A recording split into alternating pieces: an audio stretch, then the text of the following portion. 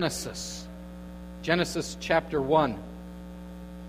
And while we do that, we're going to put up our creed statement. We have each week we say something from one of our creeds or confessions. And I thought we would see the first sentence of chapter 24, paragraph 2 of the Westminster Confession of Faith on the purpose of marriage. Mike, if you would put that up for us. Very interesting what hundreds and hundreds of years ago our fathers in the faith said about marriage in our confessional statement. Interesting grammar, too, by the way, in that last phrase. I think it's actually correct, but I never say it that way. But let's recite this together. Marriage was ordained for the mutual help of husband and wife, for the increase of mankind with a legitimate issue, and of the church with an holy seed. Isn't that interesting? The mutual help. Husbands, did you know you need help? Wives, did you know you need help? All people need help. This is God's way. All right, Mike, you can take that down, and I'm going to read from Genesis 1, 26 through 29, and then the familiar passage, Genesis 2, 20 through 25. Then God said, "Let us make man in our image, in our likeness, and let them rule over the fish of the sea and the birds of the air, over the livestock, over all the earth, and over all the creatures that move along the ground." So God created man in his own image. In the image of God he created him. Male and female he created them. God blessed them and said to them, "Be fruitful and increase in number. Fill the earth and subdue it. Rule over the fish of the sea and the birds of the air and over every living creature that moves on the ground." Then God said, "I give you every seed-bearing plant on the face of the whole earth, and every tree that has fruit with seed in it. They will be yours for food." Then down in Genesis chapter 2, verses 20 through 25. So the man gave names to all the livestock, the birds of the air, and all the beasts of the field. But for Adam, no suitable helper was found. So the Lord God caused the man to fall into a deep sleep. And while he was sleeping, he took one of the man's ribs and closed up the place with flesh. Then the Lord God made a woman from the rib he had taken out of the man, and he brought her to the man.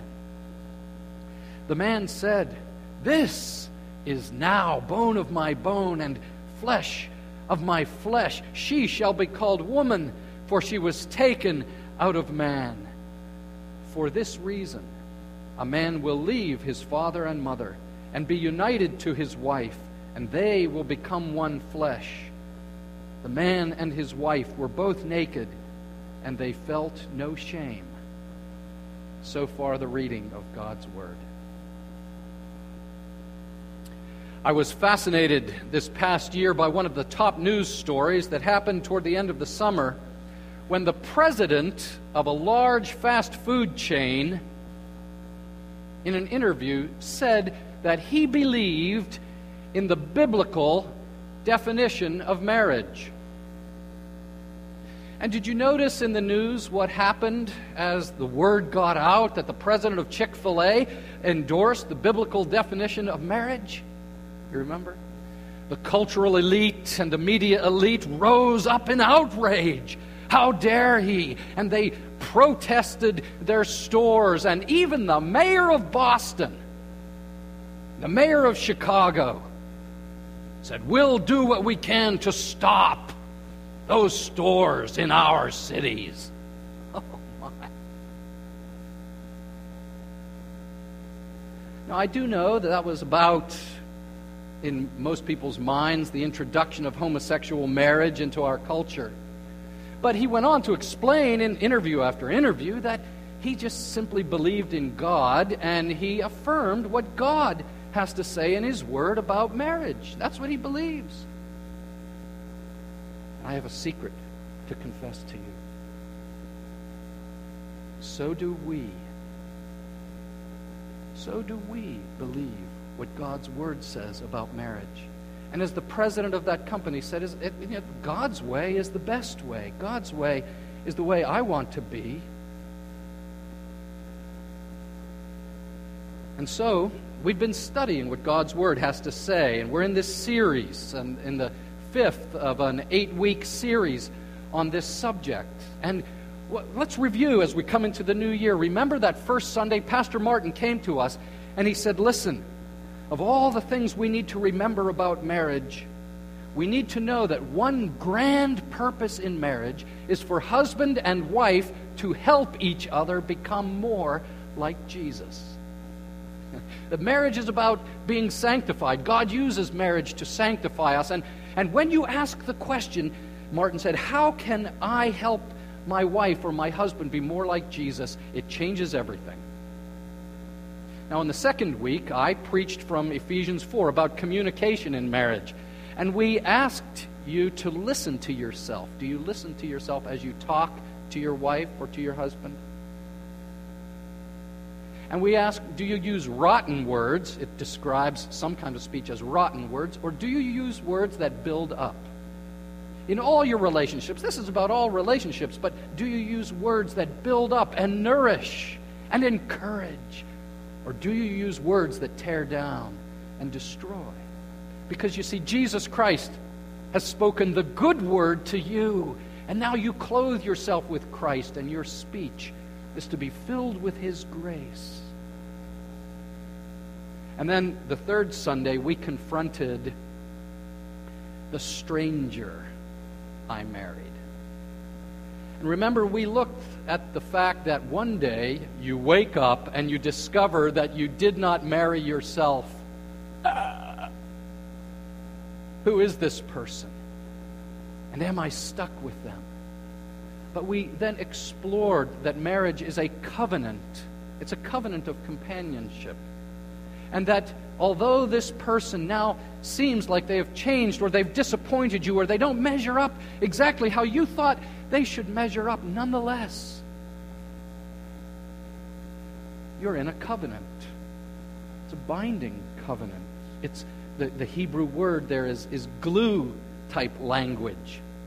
Yeah, in this root word there, it actually talks about being an adhesive.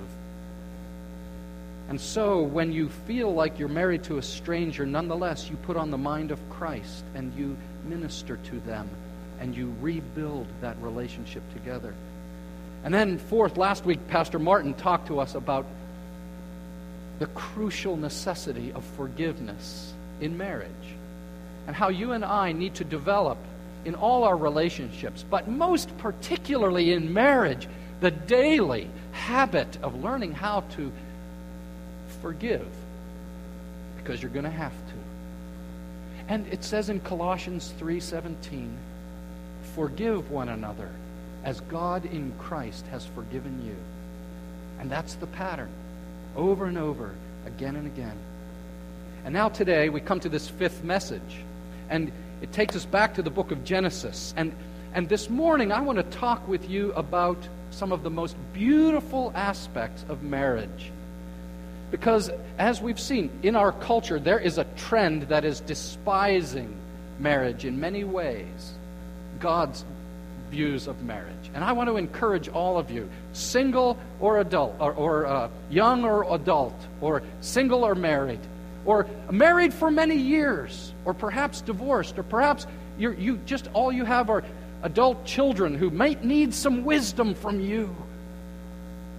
But whatever it is, pay careful attention to some beautiful things that God has said in His Word about marriage this morning. And really, it's just two things that I will show from the text this morning. That God wants you in your marriage to live shoulder to shoulder and face to face. And when you appreciate this and you live this way intentionally, shoulder to shoulder, bearing the burdens together, pulling in harness together. And when you cultivate intimacy face to face with your husband or with your wife, you're going to experience a deep joy and satisfaction in your marriage.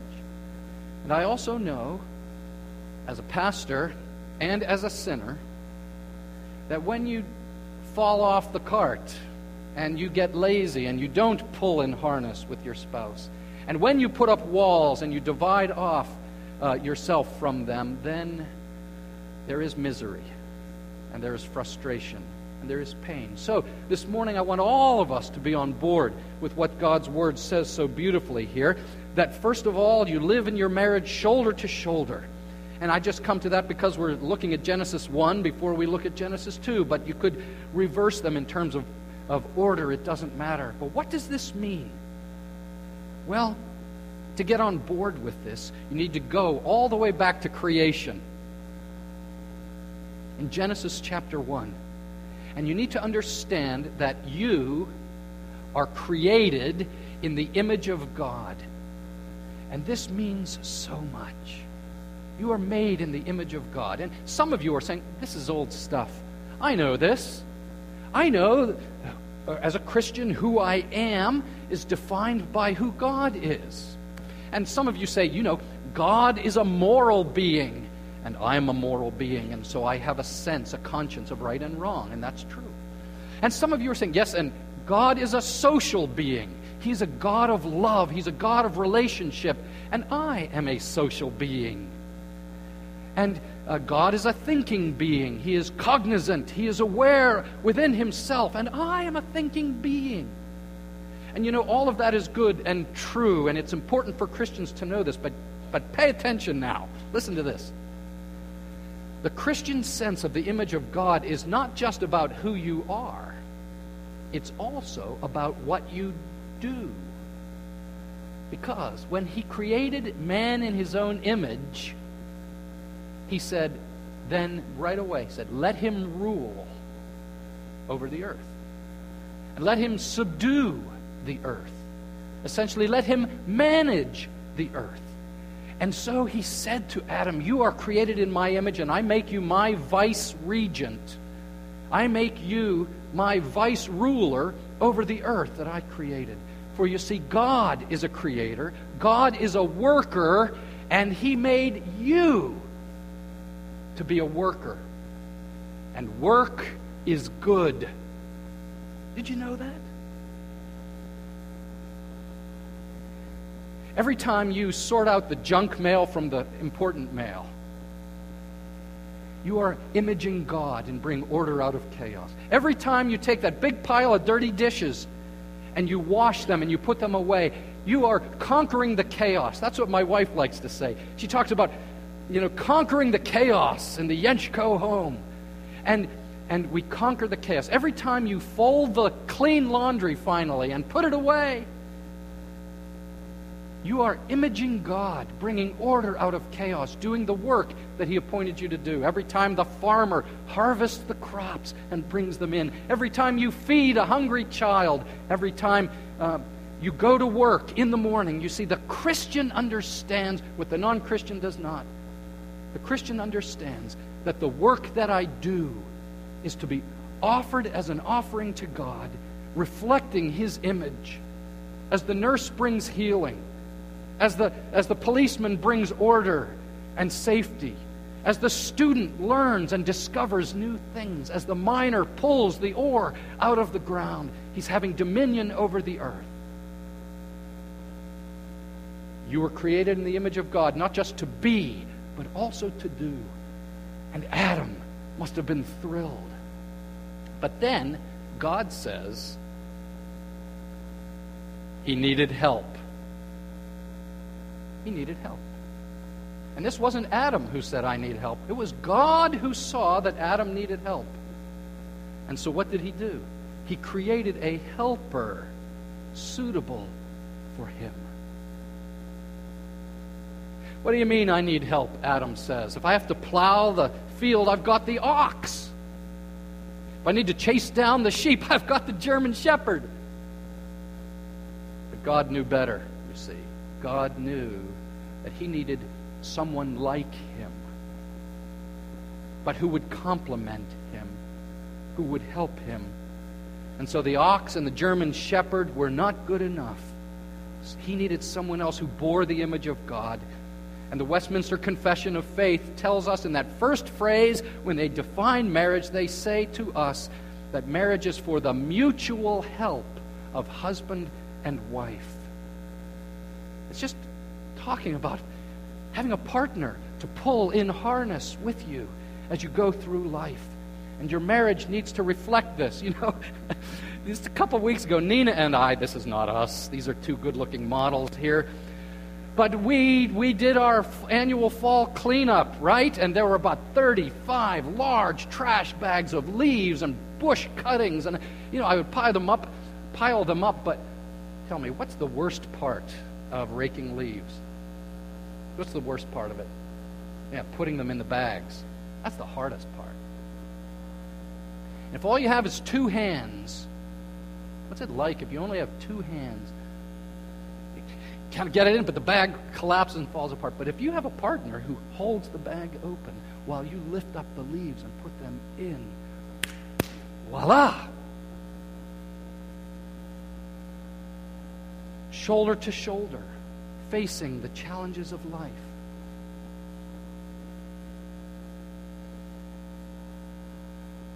How are you doing?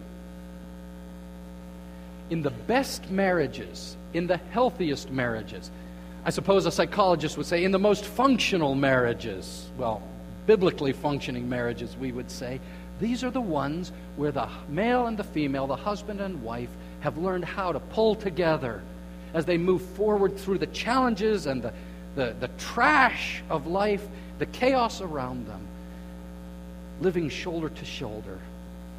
How are you doing in this if you're married today?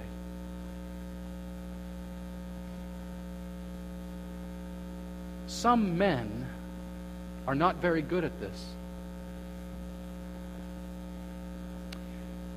Some men say to themselves, I worked 40 hours a week and brought home the bread, and now in my dominion I should be served. Some men are chauvinists. They just assume that menial manual labor around the home is unworthy of them. And they treat their wife. I love this picture. Don't you love this picture? Sorry it's not brighter. Husband of the year.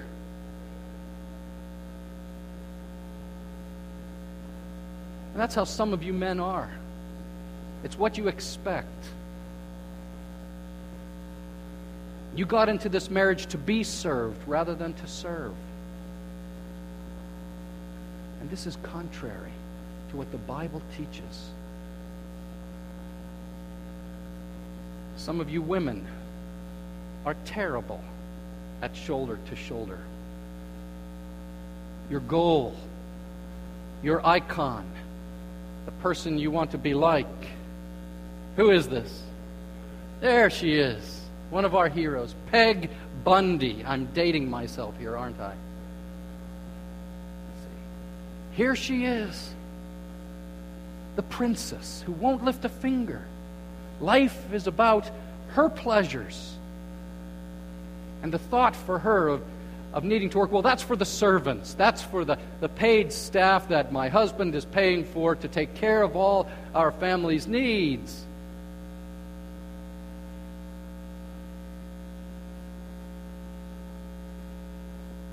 Shoulder to shoulder, together, facing the challenges of life. When you do, the best marriages I know are those where husband and wife labor together, eagerly, sacrificially, tirelessly together to conquer the chaos. How do you do this? Well, you have to figure it out.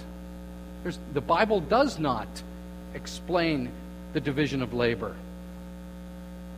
There is both division of labor and there's cooperation in labor. And you just have to talk a lot about your expectations.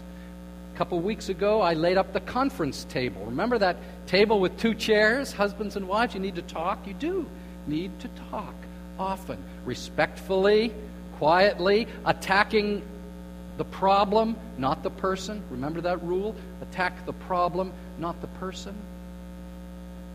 But you need to talk about your expectations, what's getting done, what's not getting done, and how you conquer the chaos and subdue the world around you together. Like what? Well, here's just a little list if you're taking notes. Like raising the children. It's not just one or the other, but you do it together. It's both of you engaged in their lives. It's running your home and managing your household. Yeah, who does the laundry? How does it get done? And how does it get put away? And is a chair in the bedroom really a coat rack? That's always a big discussion, you see. How does the food get purchased, cleaned up after the meal? You know, in our family, I could tell you 1,000 stories. In our family, Nina is always filled with dread every time I go into a grocery store. Why is that?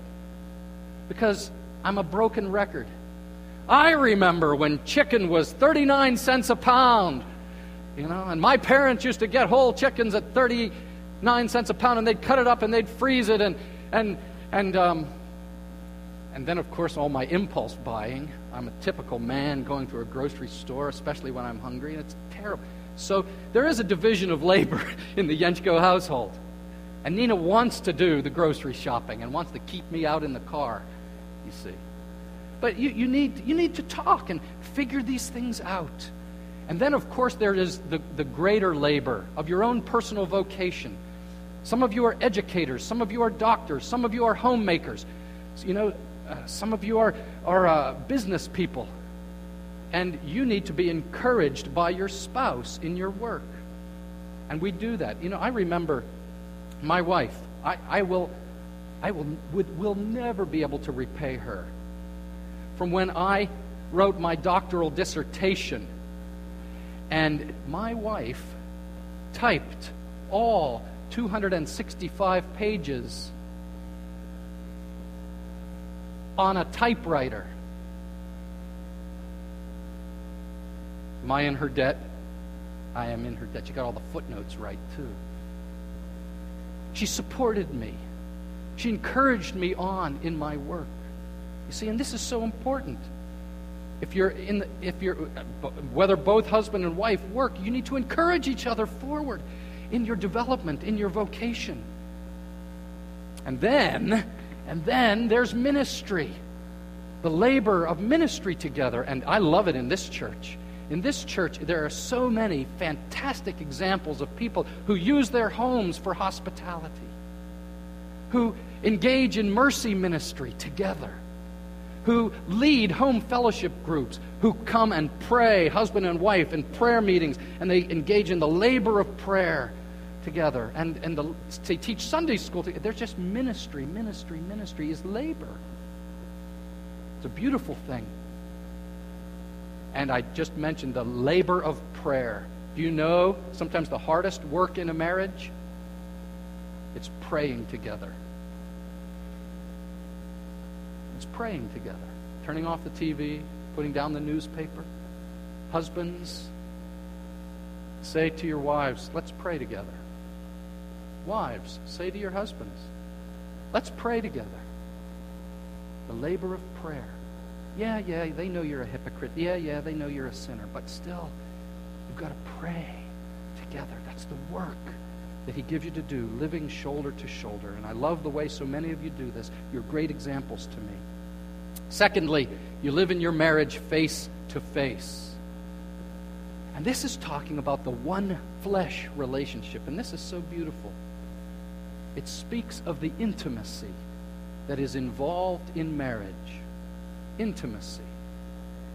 And while there is there the description of the conjugal, sexual closeness in marriage, it's also speaking of the spiritual, emotional, intellectual energy that you put toward knowing one another in marriage. And God brings this about for Adam, right? I told you, he needed help, but Adam also needed companionship or partnership, and we looked at that a few weeks ago. But he needed companionship, someone made like him. And so she needed someone made like her who could commune one with the other. And so, look at what happens. What do you see there when God wakes him up? Adam, wake up! I've got one more creature for you to name. And he looks at her, and it's obvious. Because, see, what we have now is the first recorded human words in Hebrew poetry, and what you see is it's so obvious that he has studied her.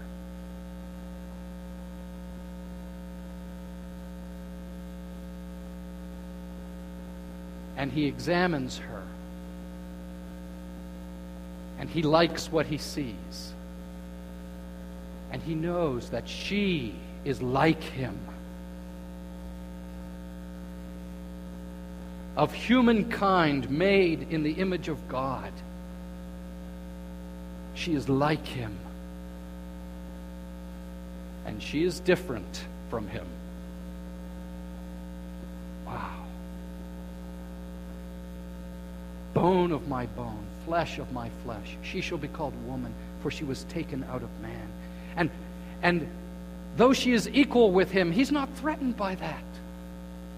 And though she is different from him, it's not a menace in his mind, but she complements him, and he is happy to study her and live with her face to face. Do you see that? Man is made for intimacy. Humans, male and female, are made for intimacy. That's why the teenagers in this church suddenly discover, at one point the switch goes on. Wow. And they start to notice someone from the opposite sex. And when they have that attraction, it's not sinful to have that attraction. We parents know we better set up boundaries. We better teach them about boundaries. And we better teach them about the fact that you should not enter into the benefits of marriage until you embrace the responsibilities of marriage. Isn't that true? And so we do teach those appropriate boundaries that need to be. But I'll tell you what, do teenagers, once they discover a special friend of the opposite sex, do they enjoy looking into their eyes? Do they enjoy talking on the telephone? And again, that's why we do set up boundaries as responsible parents, you see. And we teach them to guard their hearts until it's time, the book of Song of Solomon says, until you enter into marriage. But don't be surprised. This is the way God wired you, this desire for intimacy. And it's not just teenagers, it's all of you who are single or single again, widowed or divorced. All of you. God created us for intimacy. Now, those of you who are married, you remember your wedding day, and living face to face was easy. Then the years go by, and the challenges and the struggles of raising children and the disappointments, both with each other and in your career, come along. And pretty soon, just as you live shoulder to shoulder together, you somehow forget to live face to face. And something dies in that relationship. How are you doing? How are you doing at living face to face in your marriage? How do you do it? Well, in the New Testament, we have verses like 1 Peter 3, verse 7. And that verse says, you husbands, in the same way, live with your wives in an understanding way, as with someone weaker, since she is a woman, and show her honor as a fellow heir of the grace of life, so that your prayers will not be hindered. Do you catch that phrase, the someone weaker? We'll talk about that some other time, next week maybe. But catch that phrase, live with your wives in an understanding way. What is he commanding you, men, to do? Men, listen to me. What is he commanding you to do? He's commanding you to study your wife, to realize what makes her tick, what makes her who she is. And I don't know. I really don't know if there's anything to this women are from Venus, men are from Mars stuff. You can make generalizations, but I don't think that's fair to our wives or to the women God puts in our lives. Why is that? Because every woman is special. Every woman is unique. Every woman, you can't just say, well, she's like this, and make generalizations. Men, husbands, you need to get to know her. And Paul commands Titus to teach in his church, have the older women teach the younger women to love their husbands. And it's the Greek word phileo, which means friendship love. Because apparently, women, you need training in how to be a friend to your husband. You need training. Because apparently it's not natural for you to be a real encourager of the guy and to understand him and cheer him on in the stuff that makes his soul thrill. I guess you're not very good at it. Otherwise you wouldn't need the training, but apparently you do. And so, study your husband and commit yourself in that face-to-face relationship to build him up and encourage him forward. Listen, your husband, he can go out and knock on doors and try and make the sale, and they shut the door in his face. And he comes home, and the neighbor yells at him and curses him, and the check that he wrote bounced and comes back. But the wife says to him, I'm so glad I married you. I really appreciate how you're out there and you're doing your best. Thank you. How does he feel? He feels great. He feels great. But he goes out and he makes the big sale and he gets the big commission, and the neighbor slaps him on the back and says, hey, buddy, it's great to be your neighbor. And he comes in and his wife says, you're a bum. The world doesn't know it, but I know it.